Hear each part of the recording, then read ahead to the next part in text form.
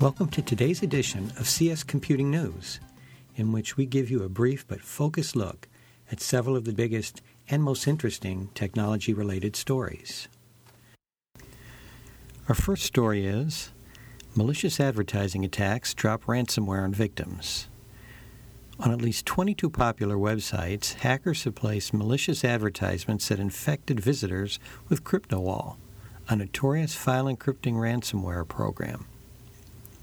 Researchers from security vendor Proofpoint say the malvertising campaign hit high-traffic targets such as Yahoo Finance and Fantasy Sports, AOL Real Estate, and Match.com websites.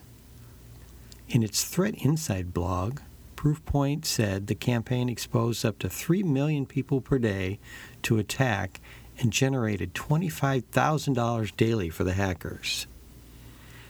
Malvertising attacks use online advertising channels to distribute malware-laden, legitimate-appearing ads to trusted websites. Visitors can't tell that there's a problem, and they can become infected just by visiting a compromised site. During the recent incidents, the attackers distributed the malicious ads to websites via 3 major advertising networks and exchanges.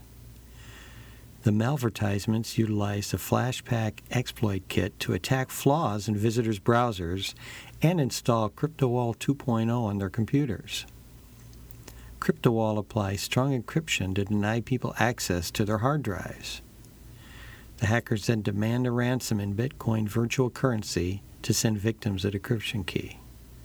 Proofpoint said that it first detected the activity on a small scale in late September of this year, but that it didn't recognize the incidents as part of a single campaign until recently, when the number of attacks increased dramatically.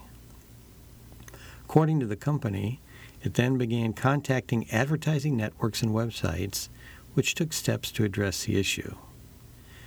To stop this type of activity in the future, the Proofpoint researchers contended both website owners and advertising distributors must invest in advanced tools that can detect embedded malvertisements on their way to websites.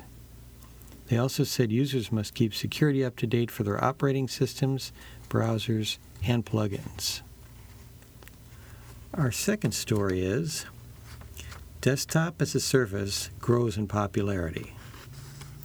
Employees are no longer doing work just on PCs.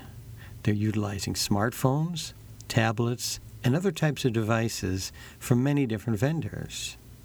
However, not all of the business applications they must use are available on every device. Some applications are just for Windows machines. Some don't have versions made specifically for tablets. To cope with this, an increasing number of companies are turning to Desktop as a Service technology. Desktop as a Service provides virtualized desktops, which can be customized for various types of workers via the cloud. The basic technology has been around for a while in the form of an in-house virtual desktop infrastructure. However, the technology never became very popular because the need to buy and operate new hardware and software led to high costs and complexity. Now, though, providers are offering virtual desktops as a service via the cloud. Industry analysts say that desktop hosting is a $2 billion market now and will continue growing 30% annually through 2017. They say the demand for virtual desktops, as well as the ability to access them without worrying about housing the infrastructure, a greater number of mobile workers, employees now using a variety of devices in the office, and increased high-speed network access are driving Desktop as a Service adoption. So far, analysts note, most of the new adoptions are by smaller businesses. They say businesses that require specialized software are particularly suitable for virtual desktops. They anticipate that providers will soon begin developing desktops for specific industries such as healthcare or energy. However, they add, access latency could be a problem in some cases, and there are companies that don't want to place their operations in the cloud under the control of a third party. Our final story is, startup develops smart gun technology for police. A startup has developed a cloud-based wireless sensor technology designed to add intelligence to the guns that police use.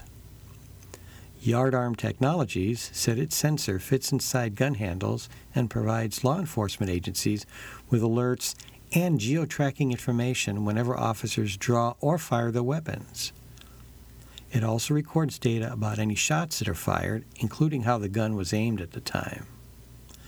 The energy-efficient sensor connects via Bluetooth to an officer's smartphone, which sends the collected data to Yardarm servers.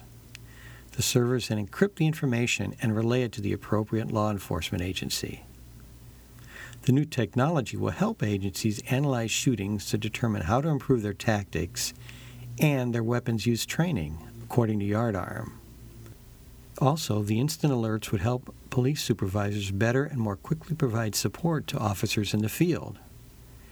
In addition, Yardarm noted, data provided by its device could help crime scene investigators.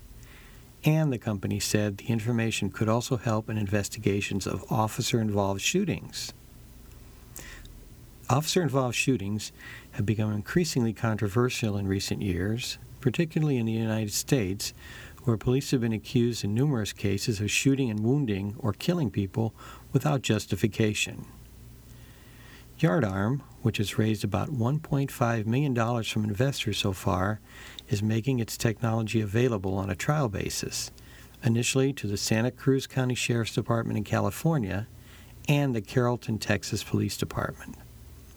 The company is also targeting private security firms and the military. Gun rights advocates said implementation of the technology could lead to a ban on all guns without it, which they oppose. Thank you for listening, and check back for another edition of CS Computing News.